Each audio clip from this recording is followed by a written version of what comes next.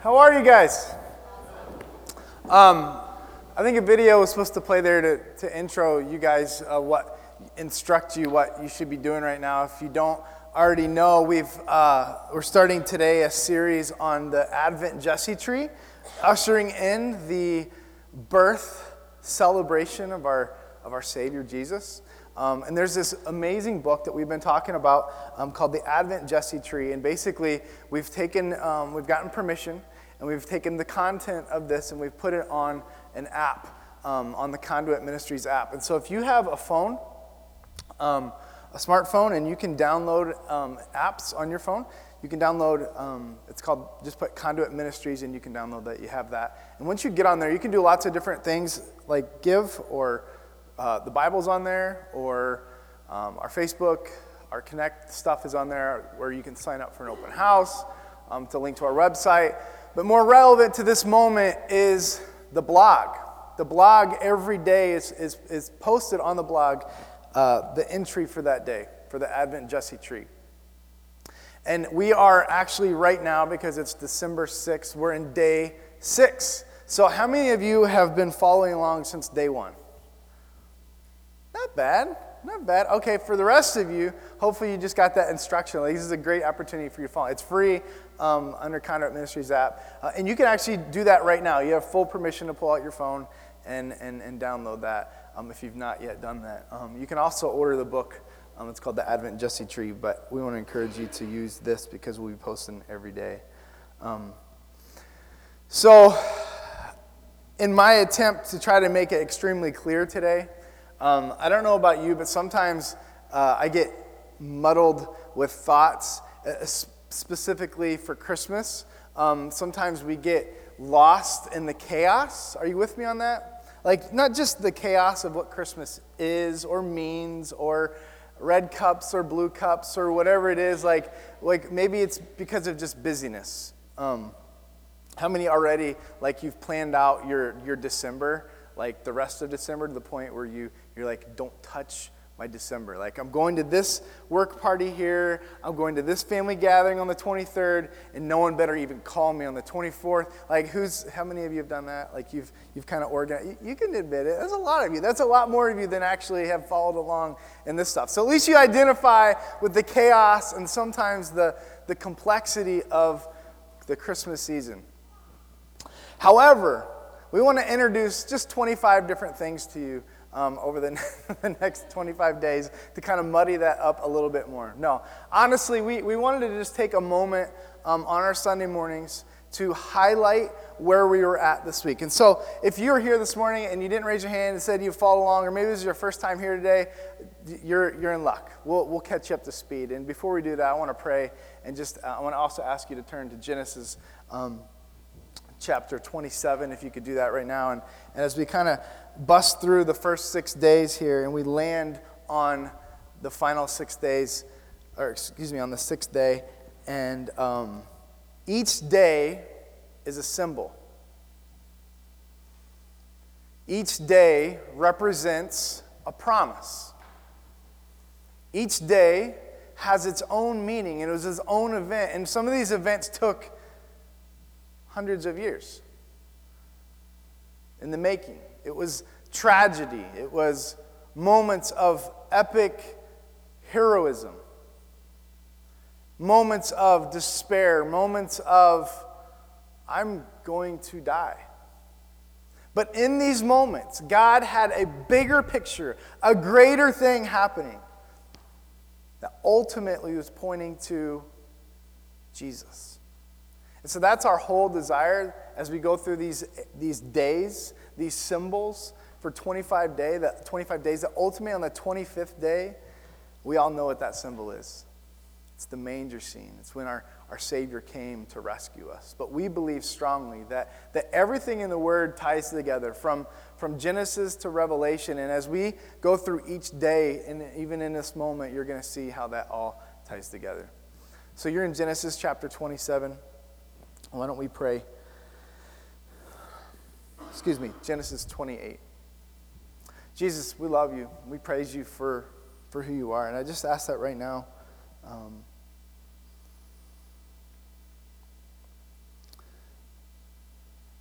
when we feel alone, God, would you remind us of the truth that we are not alone? Would you remind these people of the promise that they are not alone? That even in this moment, every breath that they're taking is a reminder that you have a plan and that all hope is not lost. God, I pray for the man or the woman in here that feels despair, isolation, even though there's people all around. I just ask that you'd minister to their hearts this morning as we dive into this idea of loneliness and this plan that you have through all the ages to remind us that you've made a way for us to be with you and that we aren't alone and that there is an impact on the relationships that you've put us in. As broken as they are, as broken as we are, God, would you remind us in this moment that ultimately you've come to have fellowship and communion with us. And God, even it's today as we celebrate communion, that it wouldn't just be a celebration of what you did on the cross for us, that it would be a celebration of the actual unity and the union that we have with you. And that we don't have to do this alone. That we have each other. We have this centerpiece, which is certainly bread and juice. But it gives us the picture that you are our hope and not someone else, not something else. So Holy Spirit, I just ask this morning that you would minister to the hearts of the people here today. And I just pray these things in your amazing name, Jesus. Amen. So in the beginning, God created the heavens and the earth, and he made light. The symbol for day one is light, the light of the world that was created, the moments of how he created the mountains and how he created light and how he created darkness and how he created the seas and how he created the animals and how he created all the beautiful creatures, but then ultimately he created you and me. And when he created Adam and Eve, there was this whole idea, even after he made beautifully and wonderfully made Adam, his first thing that he had labeled it, that all the mountains and all the trees and all the animals and all the oceans and all the lakes and all the ponds and all the valleys and every part of creation, and he was saying that it is good. And he said he created Adam, he said it is good. But then actually God says something right there that isn't good. And I never really realized this until I was looking into it for this idea of the symbol, is that God for the first time says something is not good. What does he say that's not good? He says it's not good that man is alone. And so he created a woman. And in this, he gave us this opportunity to live and to cultivate life and to know what the ultimate life and light was, a reflection that God had given us this to create relationship with us. He wanted to know us. He wanted us to know him. We walked together, we talked together, and everything was perfect in the garden. And the second symbol, day 2, of our Advent Jesse tree was that Adam and Eve sinned. They took this opportunity to in pride, to say, you know what, God, your way is not better. We're going to choose our way. We're going to stiff arm you, and we're going to make our own choice. And they sinned, and they fell, and they broke that fellowship. But here's this beautiful thing, is that the first thing that they actually felt when they sinned, the first thing that they actually felt when they took a bite of the fruit of the tree, was they felt alone. They felt naked. They felt exposed. They felt isolated. They felt desolate. They felt forsaken. And in that moment, there's still, on day 2 of our Advent Jesse tree, there's this beautiful moment where God promises, even in that that fallen moment, that broken moment, the moment where we say, God, I want nothing to do with everything that you're saying. Like, my way is better. And even in that moment, in Genesis chapter 3, it promises that someday a Redeemer will come and he will crush the serpent, who actually is wrapped around this, what we thought was a promise through the knowledge of good and evil and through that fruit. And in that moment, that serpent's head will be crushed because of what will come through Adam and Eve. It was a promise that they, again, someday, they will not feel that loneliness. They will not feel that forsaken feeling. Have you been there? Have you felt like so far from where you should be and could be that you felt forsaken? And just know that even in day 3 in our Advent Jesse Tree calendar, there's this idea that this whole thing is tied together in the thought that we are not alone.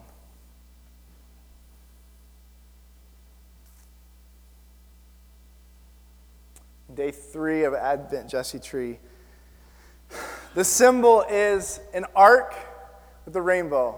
Now, since preschool, we've been hearing this, right?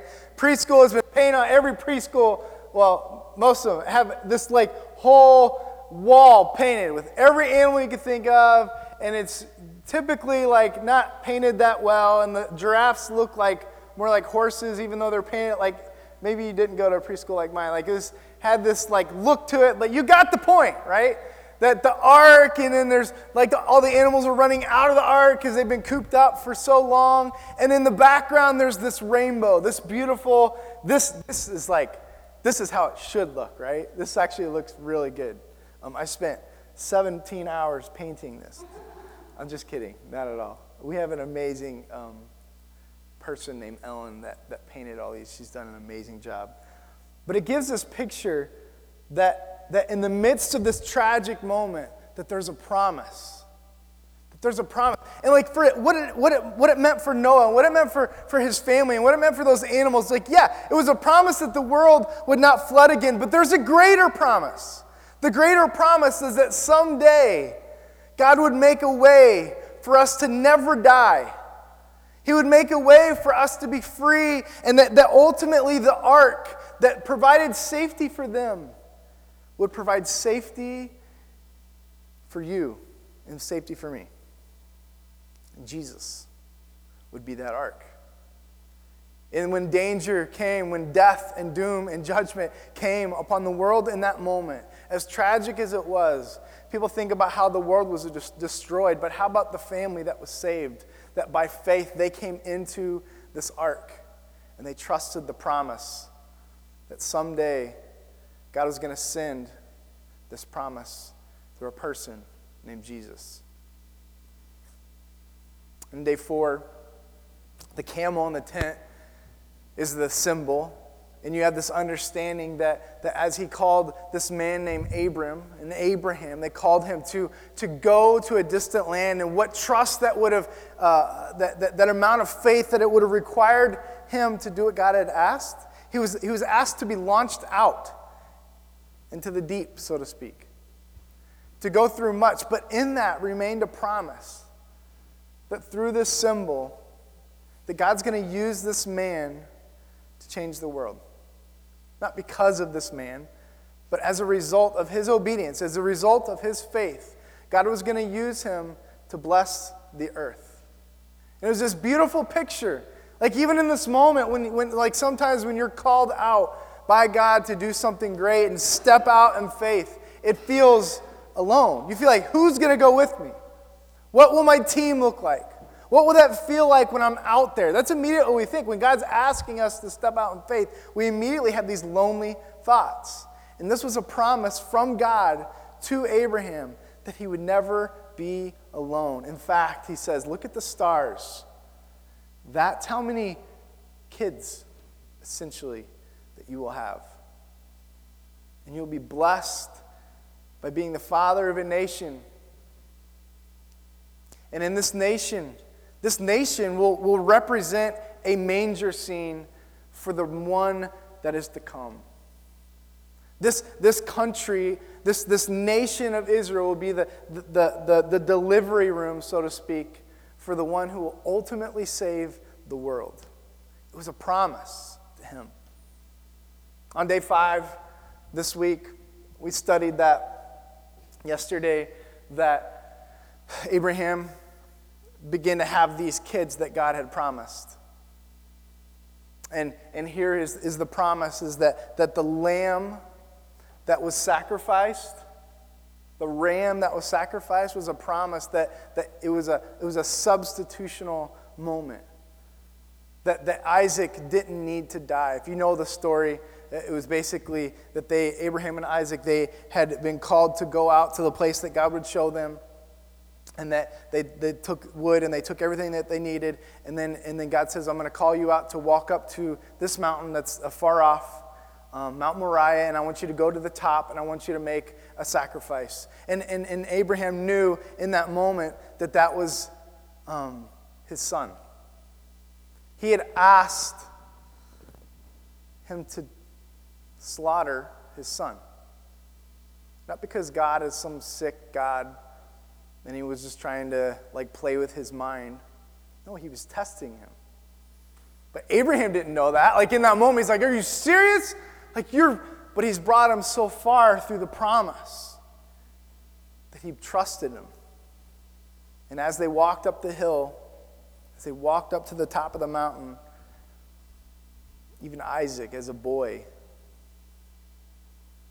says to his father, Dad, I have the wood, we've got everything, but where's the lamb for sacrifice?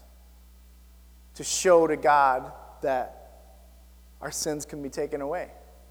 Where is this thing that will ultimately show God that it's going to be all right? And all Abraham responded with was that God will provide a lamb. But yet shaking, because he knew that God had asked him to sacrifice his son. And so it came time, and they took the wood and they put it on this altar, and it was ready. And so there's many different, I love seeing the different Christian attempts through movies or film to try to capture this moment. And it almost makes me angry when I see this moment of he kind of tricked Isaac into being tied up. So then he laid him and he tied him on the altar. It was this moment of as if he had to trick him. When I read scripture, it's almost as if Isaac completely understood. And even as Isaac laid on the altar, ready to be sacrificed, and even as the knife came out by his father and that he was going to slaughter his son, it's almost as if he trusted his dad because his dad trusted his heavenly dad. And it was this beautiful moment as not a beautiful moment, it was this epic moment as the knife came up. And Abraham was going to follow through in obedience. And in his faith, this voice from heaven yells out and says, stop, don't touch your boy. And in that moment, there was this lamb. There was this ram that was caught in the thicket, and it was the ultimate sacrifice that would be the atonement, the replacement, the substitution for their sin. And you can imagine that moment, that awkward moment, as Isaac climbs off of the altar, and this embrace happens. But yet that embrace, and even that awkwardness, and even in that brokenness, meant for you and I that someday, and in this moment, that God would send the ultimate lamb to die for us in our place. That it looked bad, as if we were laying there ready to be condemned because of our sin, ready to be separated from God for eternity. It makes perfect sense because we know in our minds that we violated God's commands, and we know that God is holy, and we know that we are not. But even in that moment, as we see the condemnation coming, we are promised that Jesus was the Lamb, and we learn of the gospel that He has come to save us, that He has come to say, whoa, don't touch them. And Jesus lays. He is sacrificed. It's actually believed, I wasn't going to mention this, but it's actually believed that Mount Moriah, the very mountain where that took place, could have been the exact geographical location of Golgotha, where the ultimate lamb lay down on wood and was truly sacrificed as a substitution for you and for me in our sin. So day 6 is the ladder. Day 6 is this physical representation of this dream that Jacob had. In Genesis chapter 28, let's read that. It says, let's start in verse 10. It says, Jacob left Beersheba, and he went to Haran, and he came to a certain place, and he stayed there a night, because the sun had set. Taking one of the stones of the place, he put it under his head, and he lay down in that place to sleep. Now, in his own mind, he was on his own journey to find a woman. He was lonely. He knew the promise was to find this woman, and in that pursuit, and in that journey, and in that moment of loneliness, he laid down, and he used a rock for a pillow. Seriously? You ever thought about that? Like, I know pillows weren't, like Serta wasn't invented yet, but really a rock? Like, I can't even imagine the pain the next morning that he would have in his neck. But yet, maybe there was pillow rocks in that moment there on the way to Haran. But in that, it says that he dreamed. And behold, verse 12, and behold, there was this ladder that was set up on the earth. This is in Jacob's dream. That at the top of it, it reached heaven, and behold, the angels of God were ascending and descending on it. And behold, the Lord stood, and he says, I am the Lord, the God of Abraham, your father, and the God of Isaac. The land on which you lie will give to you and your offspring. Your offspring shall be like the dust of the earth, and you shall spread abroad to the west and to the east and to the north and to the south. And in you your offspring shall all the families of the earth be blessed. Behold, I am with you. This is it. This is the point. Right here. Is that, behold, I am with you.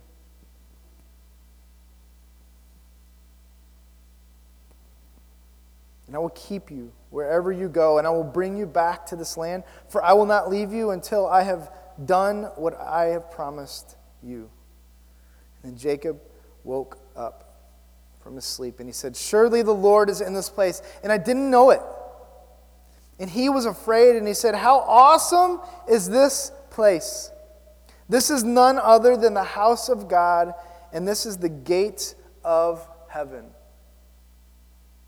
So early in the morning, Jacob took the stone that he had put under his head, and he set it up for it. He called the name of that place Bethel. But the name of the city was Luz at first. Then Jacob made a vow, saying, if God will be with me and will keep me in this way that I go, and I will give bread to eat and clothing to wear. What was Jacob's pursuit? So here we are, we're at day 6, and every promise has to do with this idea that we are not alone. And everything that happened had like big consequences, literally from the world to the world to the world to the world to the world. And in this moment, it throws in this ladder. And here he is, he lays down in his loneliness. And God comes to him in a dream, and he shows him this ladder. This moment of these, like God is at the top, he is at the bottom. He is broken. He is lonely. He is in a desolate, forsaken place. Wondering, what am I doing? But in that promise, God is at the top. And even in that dream, I can imagine his mindset that, okay, how do I get up there? But what he saw was these angels, it says that they were descending and ascending. They were coming up and down. It became a highway for God to come. And this was a promise for us. This was a promise for the world. But this, for Jacob, in that moment, was a promise to him that he wasn't alone.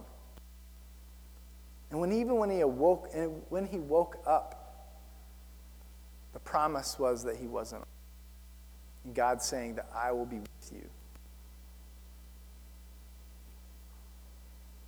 This is a time of year that's difficult for people for lots of reasons. Maybe there's pain and maybe there's hurt. Maybe there's been death. Maybe it's just simply, I know not this winter, but it's the snow, it's the season. And depression creeps in. And hope fades. And our heart sinks. And people seem to fade away. And there we remain feeling alone. At the heart of depression, at the heart of discouragement, is this fear or even reality that we're alone. Now, alone is not like solitude. I mean, like, it can be called that, but like, you know what I'm talking about. You could be in a room full of people, but yet still feel alone. Do you want me to give you the definition of lonely? No, you don't. You don't need me to give you a definition. You know what it feels like.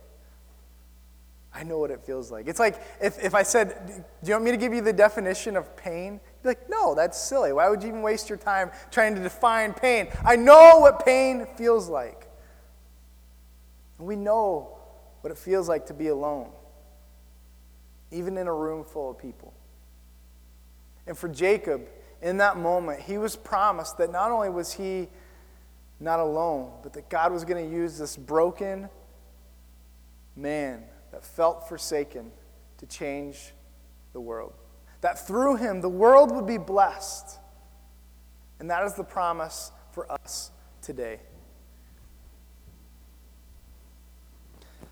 I was at a junior high retreat this weekend speaking, and lots of awkwardness in that room. I love junior hires because they're in this spot where they're like right before, like they're too cool for school, but they still they're hilarious because they're kind of like the rest of us. They're just awkward, and they kind of just they're going through this transition stage that is just like when you put them all together, it's like this amoeba crazy group of people.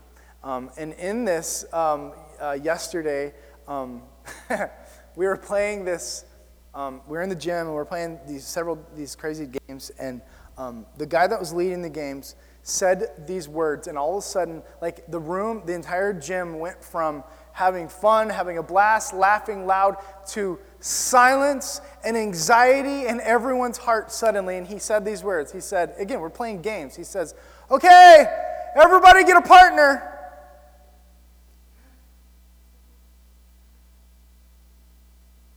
Can you identify the anxiety that came? They just needed one. Like, it's not that hard. Like, okay, find a part. Okay, one. Okay, cool. But there was this and I watched. I wasn't actually in that game anymore. I was on the side catching my breath, trying to get some oxygen from dodgeball. And I'm watching this awkward exchange as every single teenager felt insecure. Like, what if I'm not picked? What if everybody has a partner? Even though it's just one person, what if everybody has somebody and I'm left standing on the side alone and everybody turns with their partner pointing at me and laughing? Ha ha ha, they got nobody. We can all relate, right? We're afraid to be alone. We're afraid to not have somebody. Even being married, or even being in a room full of people, even being in a church, even being at a workplace that you love, or surrounded by hundreds or dozens or even just a few people, you can still feel that same feeling of being alone and missing out on the greater picture of community.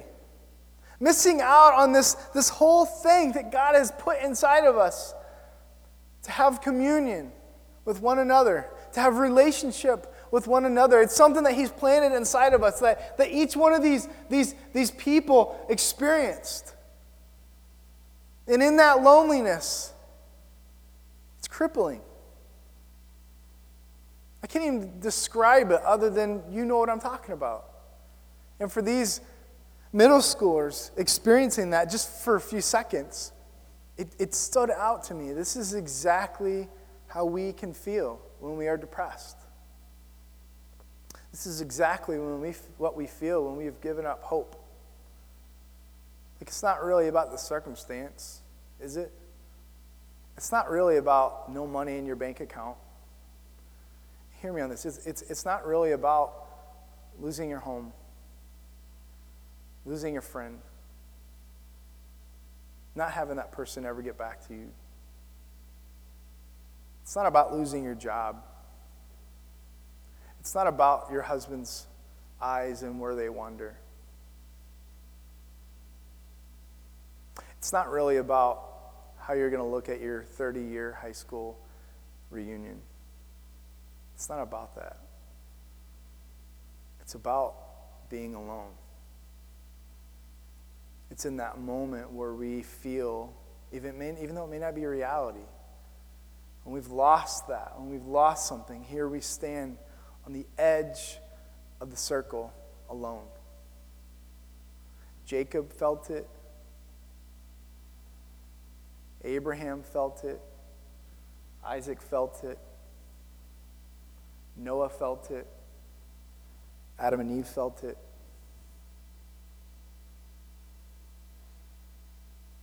See, there's something greater happening, that God has sent his Son to be with you. He is here.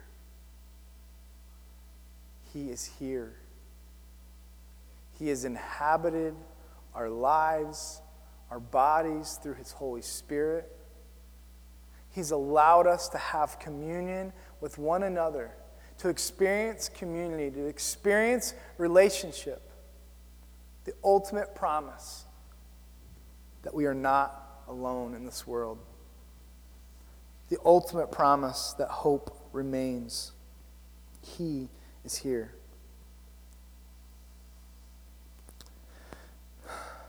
So let's talk about this ladder.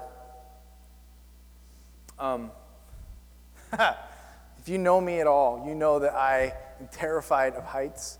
But I find myself constantly being in situations where, like, I should have bought a ranch house that had like a flat roof and like a whole like wheelchair ramp that went up to the roof, so that I never have to feel that feeling of climbing a ladder, and especially an old ladder. And so recently I I had a ladder that I borrowed from a friend, not this ladder, and I needed to get on my roof.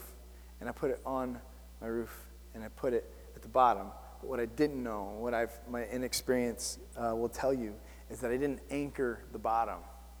And so I'm like, I'm good. I'm like standing on the bottom rung. I'm jumping. I'm like, dude, I got this thing. It's up there. I'm like kind of shaking already, but I got a job to do up there, and I'm just going to go, and I'm going to get up there, and I'm going to be good. And then I'm going to come back down, and I'm going to kiss the ground, and it's going to be good, right? So I get halfway up there, and I notice that the ladder is kind of sagging a little bit. I'm good, though. It's not going to break, seriously, right? So I'm up there. I'm up on the actual roof.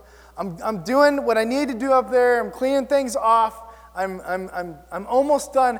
And then suddenly, at the top rung of this ladder, my foot is there, just kind of like I'm on the roof, but the other foot's there, and there's weight on it. And all of a sudden, I realize, like, either like the house is moving or the ladder is moving. And I notice that as all my weight is on this, the ladder starts to slide off of the roof. I'm not even kidding you. This was like terrifying. I hate heights. Like, I'm not even that high, but it's terrifying because I'm like, I'm going. And I've fallen off the roof before. You can ask my wife, like when I start talking about like Christmas lights on the house about 10 years ago, you can just ask her. It was a terrifying story. She walked out, and I'm like laying in the backyard, just like moaning and groaning because I fell off the roof. But so I've got a history of this. But as I'm at the top and this thing's sliding, literally what had happened was it was kind of on the bottom of it, was kind of on a hill, and it was kind of a little bit muddy, and it started to slide because some doofus didn't anchor it, and it slid about 4 feet. And it somehow, some way, it stopped on like the end, here's the ladder, it stopped on the end of the gutter. Terrifying. I'm shaking. Like literally, I'm on like one leg and I'm like holding on with my hands on the roof and I'm hanging off and here's the gutter and I go, Brienne! I'm like started yelling for my wife, Brienne! I'm not patient. I'm not like pausing. I just get, Brienne! I just keep yelling. Here she comes out and she sees me and she's like, honey, your leg was like literally like shaking. She's like, you were so scared. And like just by your voice. And you know what she did? She laughed at me. She laughed at me, like right up there, all exposed, like everything like hanging out. I'm like shaking. I'm getting ready to die. And she's laughing at me. So she stands on the anchor of the bottom of the ladder, and I climb down, and she rescues me like a cat that was stuck in a tree. Thankfully, that was this amazing moment where I realized, you idiot, you need to anchor the ladder. Climbing the ladder is not hard work. It's easy. It's like one step after another, right? And we can try climbing that ladder, but we realize that once we get to the top, that it doesn't actually bring us to this like fulfilling moment.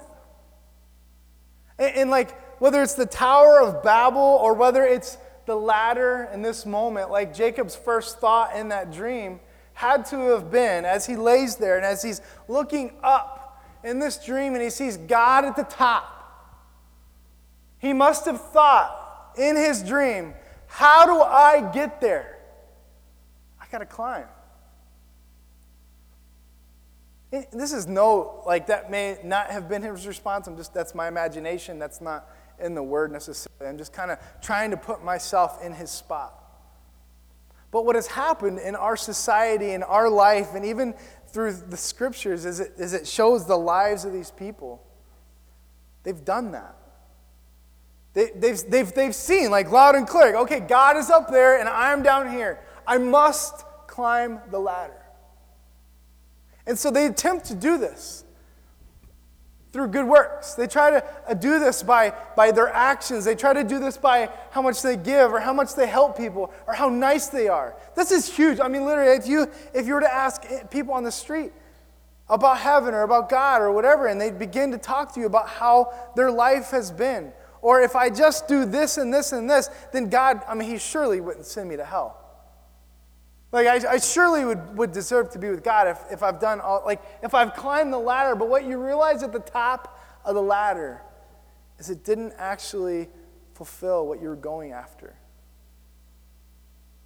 Did God give him this dream of a ladder so that it could show Jacob that it was like, that there was a step-by-step process to get to God? No. I almost feel like God should have gave Jacob a dream about a slide. Because it almost gives this idea that it was God came down the ladder to Jacob. He sent his son, Jesus. And it's not even just this moment where we realize, okay, thank you, God, you're going to send Jesus down the ladder. And you're like, I got the bottom. Come on, you can send him on down. And nothing happens.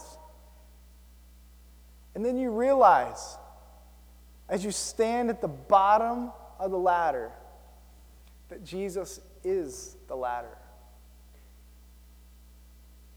That this symbol is Jesus. The ladder is a symbol for Jesus. It's God's way of showing us not only that we are not alone, but that we now, because of Jesus, the promised Redeemer that is to come, that because of him, we now have access to God. We can now have access to a holy God because of Jesus, not because of the process, not because of how we climb or how they climb, but because of this very thing that has bridged the gap between God and man. promised an uninterrupted communion with God. And it's this beautiful moment. We're in that communion. And in this moment, as we celebrate another symbol, the big one that's behind me on the wall, we see that Jesus was broken for us. And we see that his blood was poured out for us. And we eat that as a remembrance, as a reminder of what God did for us. That he didn't just come near for a moment. That he didn't just come near for 33 years and then just ascend back up the ladder. No. He is the ladder. He is the one that's brought us near to God because he is God. God is here. God came near through the manger, through all of these symbols. You see, when we're at the top of the ladder and we try to climb, in this attempt to climb, we're consumed, we're busy, we're pursuing, we're made to hunt things, we're made to earn things, we're made to try to climb ourselves. But as it's consuming us, what we find is that even though we've been climbing,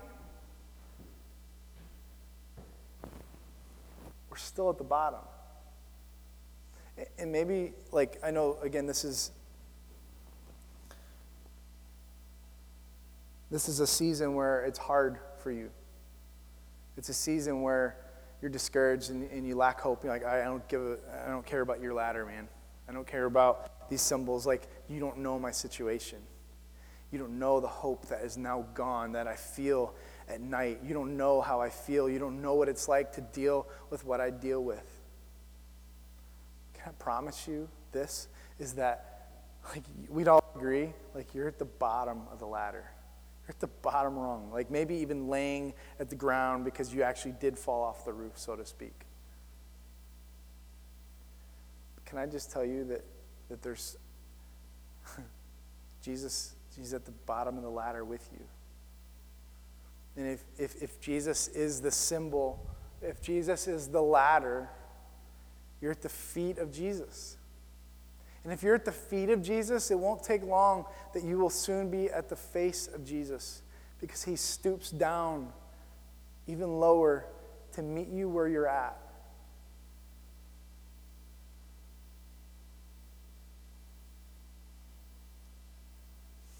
So this morning, we receive that, and we see that at the feet of Jesus, and at the moment in the presence of his face, he stoops to see you even in this moment. He knows your heart. He knows your mind. He knows what you've done. He knows what has been done to you. But yet he's present. If Christmas is anything, it's to celebrate that Jesus came so that we're not alone. It's that he's come to celebrate that we don't have to climb ourselves. There's this moment, I'm not going to show it. I thought about it, but I'm not going to. This moment in the movie Christmas Vacation. Clark Griswold, I'm finding that my life is matching way too similar with Clark Griswold. But there's this moment where, actually two moments, where he's trying to put these Christmas lights on his home in a very similar fashion to me, being a doofus and not anchoring or not doing what he should safety-wise to make sure that he's good. And as he's at the top of this ladder, he's stapling the Christmas lights. And in that stapling, he actually staples his sleeve to the gutter, right under the gutter. And then he keeps going, and then he's like, ugh. He realizes this moment. And he's like, oh, okay, I just pull. He doesn't panic. He's consumed and he's busy trying to just fix and trying to work through it. And so he eventually yanks so hard that his entire sleeve rips off. It's this hilarious moment. And then because of that, he stands up on the ladder. I'm not going to do it, but like it's this idea that he stands up and he's like, oh, we're good. And then he realizes now he's falling straight backwards. So he falls back, and he literally at this point, he hits a tree. And then he hits the tree, but he doesn't even hesitate. He's just like has this calm look like, oh, I'm just going to roll with the punches. And he kicks himself back off the tree, and now he's going back onto the house, and he lands on the house. And as he lands on it, he falls behind the ladder, and then he's like kind of like trying to figure out like how he's going to get back on the other side so that he can climb down, and then the scene ends. But what I've noticed in this scene is that his face doesn't change. Like he's not like yelling for his wife. He's not yelling for a rescue. He's marching through the difficult process as if it's going to be fine. It's not going to be fine for him. I mean, if that happened in real life, he would have not landed on a tree, and if he did, he would have went, pew, man, what? Like the whole idea is that he remained calm, and I'm not telling you to remain calm. I'm telling you to get down off the ladder and understand that there's no way that you can climb that. Jesus has made a way for him to be here. God has made a way for Jesus to be here, so that we don't feel that need to earn it. It's the gift of God. It's not our works. So that we don't boast. It's not like saying, hey, check it out. Like, I can climb so fast that I can get closer to God than you. No. So we don't boast. It's so we understand we have this common bond. Is that even in the moments where we have communion, we're like, I don't know if you've ever felt this way, but like if you've ever been invited to take communion and you're like, I don't know, I'm new here, I don't know. No. Understand that this right here is a celebration of what Jesus has done for you. Not because of how good you've done it. Not because how hard you've worked. But because of the Savior who's given his life to die for you. He's given his life to give you a life, an eternal life. And this is the celebration, the promise of God that we are not alone. A constant reminder that we can now have communion with God. This moment when these junior hires instantly were scared of being alone. And that's actually the stage where they begin to like maybe even before that, where they have to have a boyfriend or they have to have a girlfriend. It's that same feeling. And then they begin to run to things that consume them. And it's almost as if they're busy and they're not panicked. Even they roll with the punches and everything's like they're working through it. And then a lifetime has passed and they've missed that the thing that will actually fulfill them, the thing that will actually tell them and speak to them and whisper to them and remind them that they are not alone, it's Jesus. It's not something or someone. But Jesus has given us this gift called the church to remind us that we're not alone. And for me personally at Conduit, Conduit's been an amazing reminder to me that we are not alone. To hear your stories, to have a relationship with you, to see how God works in your life, to see how God is working through the brokenness. It's a reminder to me that I'm not alone. It's a reminder to me that this can be a place that God has set up, not because of the walls, it's certainly without walls. But the idea of church, the church is plan A and there's no plan B. He wants you to experience on earth the promise that you're not alone.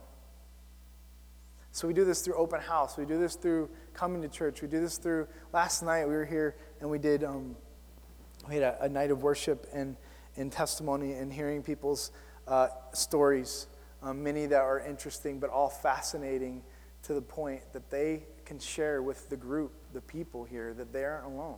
They felt accepted when they walked in the door. They felt like they can work through the stuff that they're dealing with, that they can process with, and it doesn't just distract them for a lifetime, but they know the source of hope, the source of not being alone is this ladder, is Jesus in their life, and they get to share that with one another. I want to challenge you that the cure for loneliness is not people. And the cure for loneliness is actually not even Jesus. The cure for loneliness is a relationship with Jesus. Because we can know about Jesus, we can know of Jesus, we can even know what he can do, and we even maybe know people that he's worked in their life.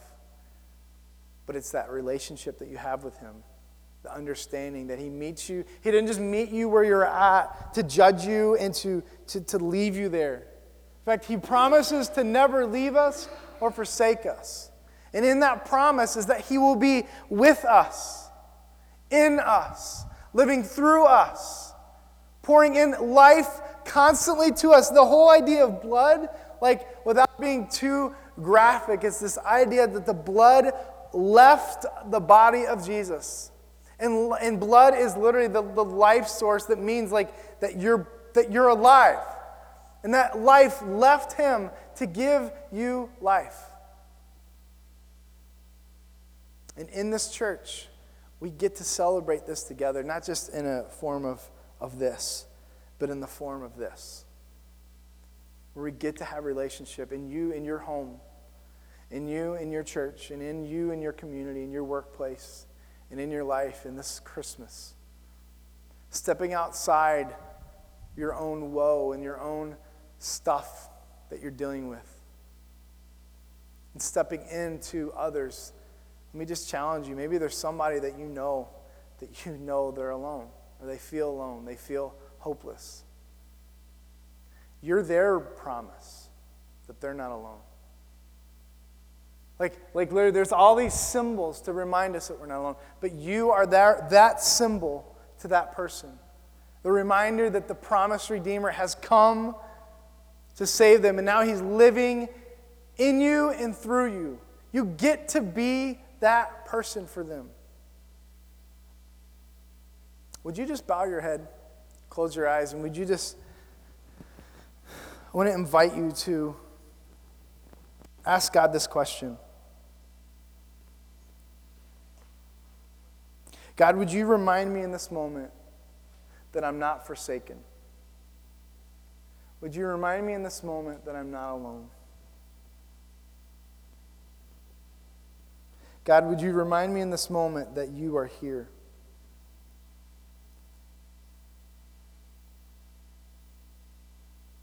God, would you also remind me in this moment that as Jacob felt hopeless and helpless,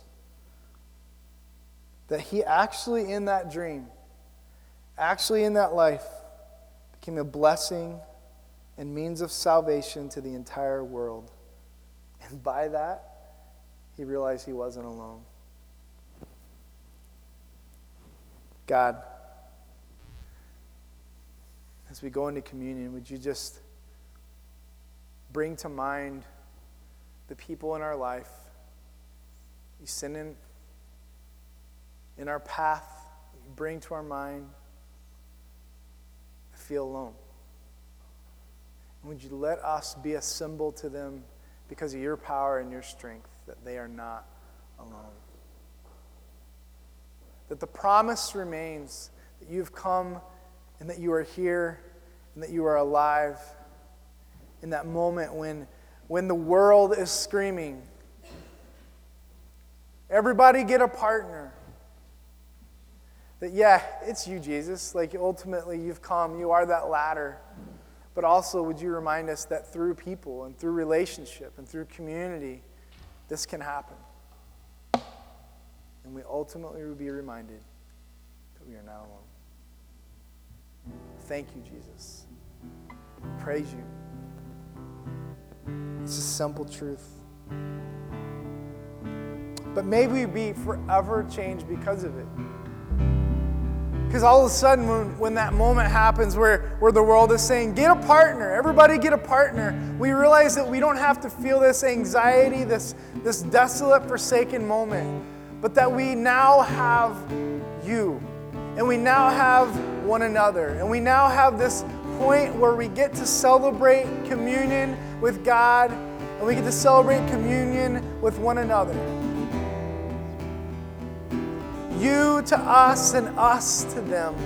And may we even celebrate it in this very moment. That his body was broken for us. And his blood was poured out for us. Church, Dan, would you join us up front? You can make 2 lines.